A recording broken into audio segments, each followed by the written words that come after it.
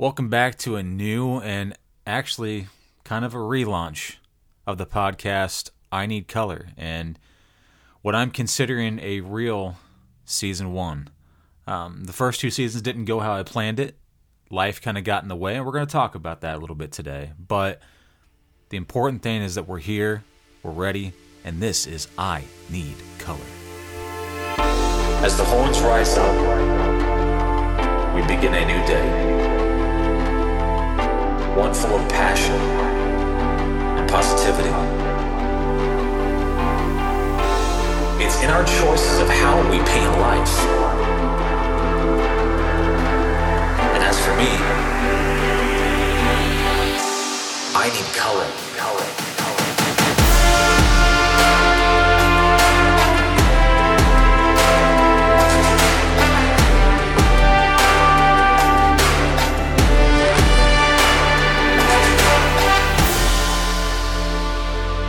My name is Aaron Gall. I am the host of I Need Color. And I've been gone for a little bit. Not gone in the sense that I just magically was out of everybody's lives. Just gone from the podcast because I had a lot of things kind of hit me in life. And let's talk about that. So, last time that we talked on the podcast with an update, I was getting on the transplant list. I was dealing with mental health issues and, all the things I have to deal with, kidney disease and just life in general. And for the most part, I've been good. I've really been enjoying my marriage to Gretchen, my beautiful wife. I've been enjoying teaching, making good humans at the university. But along that struggle, back in December of 2022, I found out that my potassium was too high doing a routine lab draw, and I had to go to the hospital because it was like a 6.8, which was heart attack risk.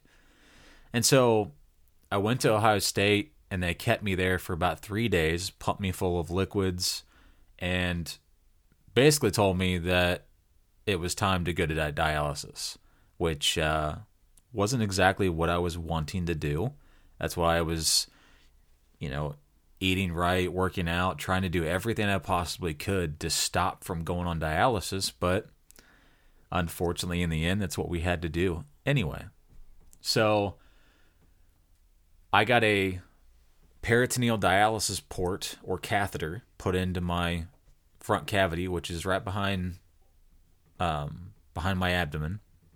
And that is where I do my dialysis from. Now, typical dialysis that people think of is the going into a facility and doing it, maybe 3 times a week or more, depending on the case that you're dealing with. And that's done through blood draw. So like they take the blood and clean it and then put it back in your system. And that's hemodialysis. Now, because I've been able to keep myself healthy and doing the right things for my body, I was able to go straight into just peritoneal dialysis, which is a much easier go around. But it's still not the route that I was hoping to go, So I got the port put in December and then started the process in January of learning how the dialysis all worked and what I needed to do to learn how to do it at home.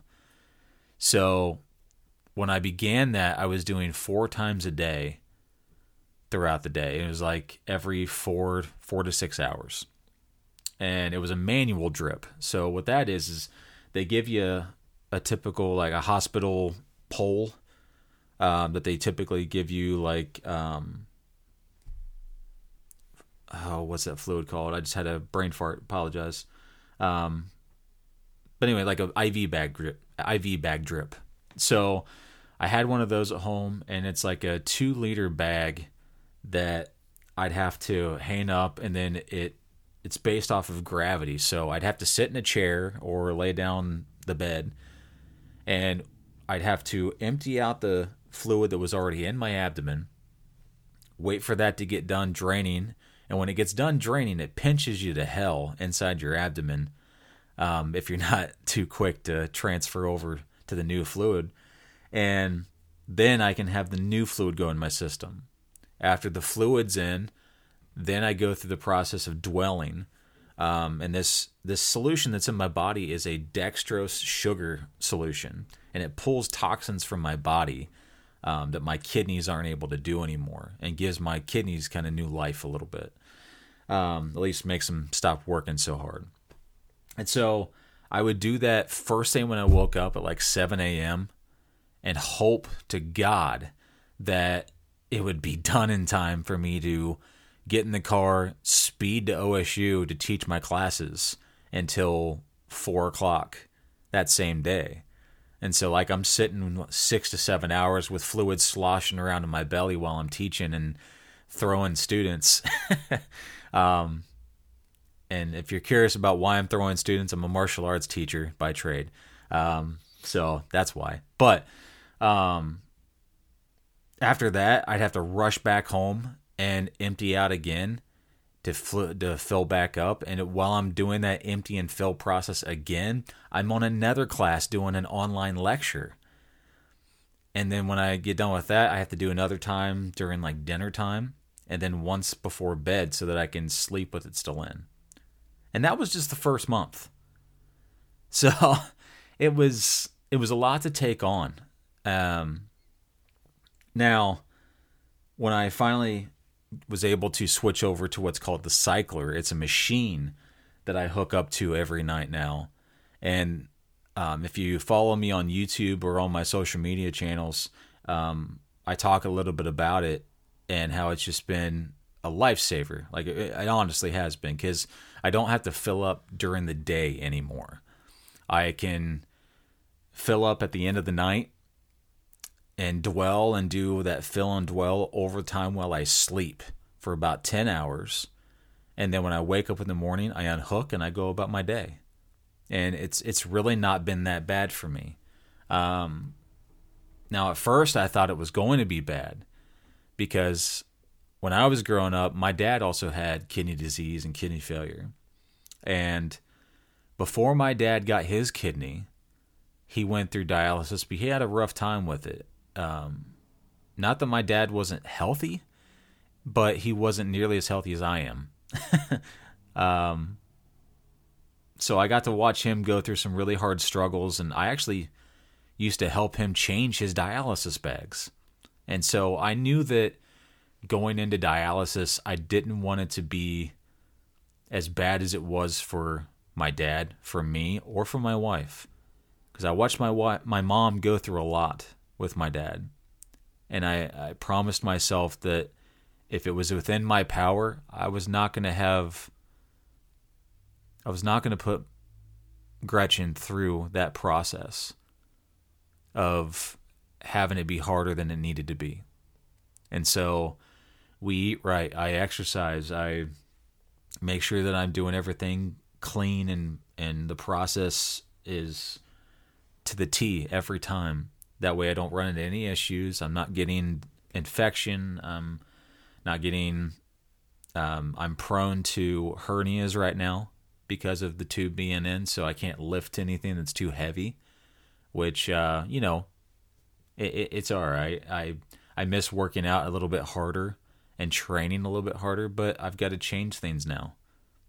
And that's kind of been the base of everything, these last about 6 months. And I'm still dealing with, the things from kidney disease. I'm also dealing with things from mental health, as is everybody right now. I mean, the last couple of years have been hard for everyone, but there's silver linings in everything. And one of the things that I want to kind of touch on today is the topic of goodness, and what that goodness kind of can bring into your life. Because I've gotten everything that I have, all the wonderful, beautiful, exciting, and colorful things in my life are a direct result of me being good. And when I take that goodness and I try to instill it into other people I'm around, or just do something to be kind. It always comes back. Every single damn time. I mean, goodness is the reason why I've got my beautiful wife. She wouldn't be with me if I wasn't a good man. She's put up with enough shit. My mom. I'm a very good son to my mom. There's areas that I know that I need to improve on, but we all go through that. I've got amazing friends, amazing brothers. Life is very good. No matter how many hard things you go through, at the base of it, life is good if you allow it to be. Life is happening for you, not to you. Like there's always some good that can come out of it. You just got to find it. And that's been especially true and wonderful for me. And a lesson that I kind of had to relearn. And man, I haven't really been able to talk about this because I haven't found the words, but with this kidney disease, typically with my blood type, which is B positive, as many jokes as you can make out of that, it usually takes about 5 to 7 years to find a donor, unless you can find a living donor. And I can't speak for everybody, but I know me seeking out a living donor, it was kind of an awkward process at first, because the first thing you do is you kind of recluse a little bit and don't want to talk about what you're going through in great detail, because you don't want to seem like you're like being that used car salesman trying to convince people to buy the car. I didn't want to feel like I'm convincing people to give me your kidney. Come on, give me your kidney, please. I'll shank it out for you. It just, it was just awkward at times, And so I tried to be a little bit more humble in my approach. And I really just used it as a storytelling. Like, yes, kidney disease and this kidney failure that I'm going through, it sucks, but I'm looking at it from a standpoint of, this is adding to my fucking story. So how am I going to tell it? Not, oh, woe is me, or, I can't believe that I'm this way, but this other person isn't because they didn't take care of themselves. Like, I can't be that bitter state. You can't be. You can't manifest good things when you're constantly thinking negative. And so I started to change the way that I handled things and use it as a storyteller. Whenever I was talking to people that I was first meeting or students, like, I always led with, hey, if you ever see me give you the peace sign and run out of the room, I'm probably getting a kidney. And it was just kind of a joke that I'd kind of tell, and, students usually got a kick out of it, and it allowed me to get across that the human factor, it allowed me to put the information out there, not feel awkward about it, and share my story. Share me and my wife's story, because she's going through it just as much as I am. And I don't give her enough credit for how strong she is and how much strength that she gives me. But Gretchen's my everything, and thank God for her, because she's been the most amazing partner and supporter that anyone I could ever have. Sorry. I get emotional talking about my wife. But this past semester, I was just doing my normal thing, just teaching. I'm very passionate about my teaching, especially about teaching Eskrima and Kali and Filipino martial arts. It's just, it's so much fun to teach, and it really allows for the family atmosphere that was instilled to me and what I try to instill in my students. And what I didn't expect from it is to get a result of what happened this year. And what happened is a student secretly was testing while taking my class and found out that he was a match. And so he graduated from the university, and then we went out for coffee one day, and he told me that he was a match and that he's given me a kidney. And Jesus, it's not the kind of thing that happens every day, you know? It's I'm very much still shocked about it all. But it really comes down to goodness. You know, my student told me that I impacted him and that I was a positive force. That now he went from being a student to a friend to damn well family now. We're going to be sharing organs. So it's just wow, you know. And that's what I'm trying to convey is goodness really brings more goodness. I mean, I started this year with dialysis, and in the midst of dialysis, me and my wife were lucky enough to be able to get a house. And then in the midst of that, we found out that there was complications with something else we were going through. And then, you know, we had success in our careers.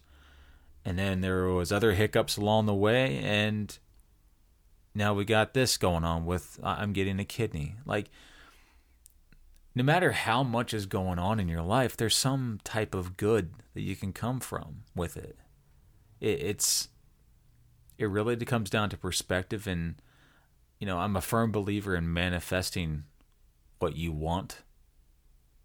And it's not going to necessarily come to you in the exact way that you're thinking it will, but you can definitely make steps happen toward a goal. You just might have to evolve with it a little bit. And the aspect of goodness is, you know, those virtues that you hold, the joy that you spread, the humanity that you put out there. And, you know, yeah, there's a lot of shit things happening in the world right now. I mean, for years, anytime that I've been able to, like, I go out of my way to buy food for people that I see, you know, homeless on the side of the road or sidewalk. And, you know, not once do I think about pulling out my fucking phone and recording it. I don't need no fucking recognition for this, you know? It's goodness means doing it out of the goodness and kindness of your heart. It's not a fame and reclaim kind of thing. It's just doing good.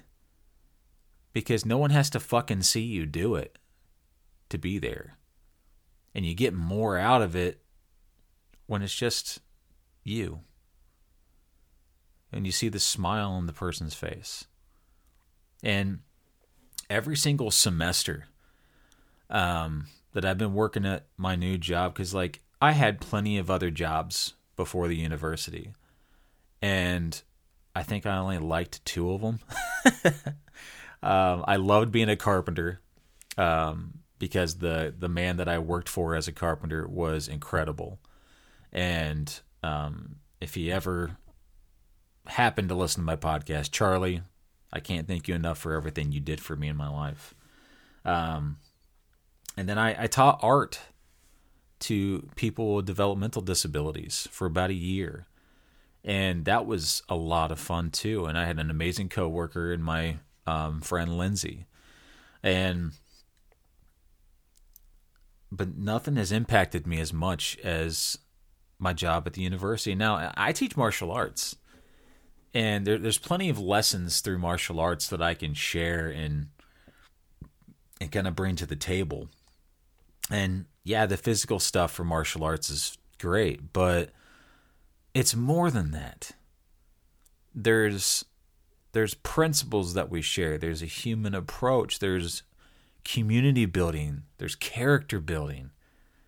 And I really lean on those more than the physical. Like, the physical's fine. It's fun.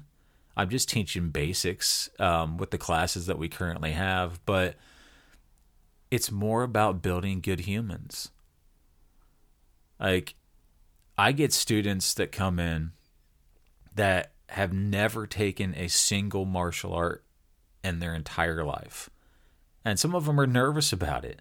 They're nervous because of the way that martial arts and the physicality of that is portrayed everywhere through UFC and everything else. And it's not to knock any of that, but I try to go about it from the roots are tied into the art. Just because you're doing something that is a combat sport or something physical as, judo or boxing, it still has life lessons that need to be leaned on, because that's where you get the people to shine through, right? Like, I can teach you fighting all day, but to teach you be a good human or a better human and to treat others with kindness and respect, that's fucking winning life. And so that's my main goal, is that goodness. And by the end of every single semester, I'm not saying that everybody in my class takes everything that I say to heart and they become this giant, amazing community of friends. But I'll tell you what, most of them do. Most of them do. Especially in my, let's talk about my Eskrima class this past semester. I had probably, I want to say 24 people in this class this semester for one of my classes. And I watched these 24 individuals become friends, colleagues, and essentially a tribe. And so at the end of the semester, to watch them standing in my classroom and not wanting to leave because they had so much fun in the class and with each other, that's a win for me. That tells me I did my job. I'm not preparing them for a street fight. I'm not preparing them for competition. If they want to continue down that route, cool. I can help them in different ways, but I'm preparing them for life. I'm preparing them to be good, quality human beings. Not that they weren't already, but I've got a lot of life lessons and life stories that I get to share with them, that they get to see a different kind of perspective that hopefully gives them some kind of comfort to know that no matter what life hits you with, there's always good that can come out of it. There's always a lesson to be learned. I'm a firm believer in you either win or you learn. I don't believe there's ever a loss. There's more to life than that. And I'm just extremely thankful to be here still. And I'm extremely thankful that I've got people like my wife in my corner, and that, Carl as my now family and friend that is gracious enough to give me a second chance at life. It's truly a beautiful thing to experience connection with people on such a giant level like that opens doors for the incredible. And so with this first episode back, there's a quote that I end my my lecture class with. And it's, if greatness ever means that I must bury goodness, then I will let greatness die. Because I don't care about being great. I don't care about fame. I don't care about any of that shit. I care about being a good human and making the world a better place in some way. And thanks to my wife and my students and my friends and my mom and my dad, I know that I'm doing that. And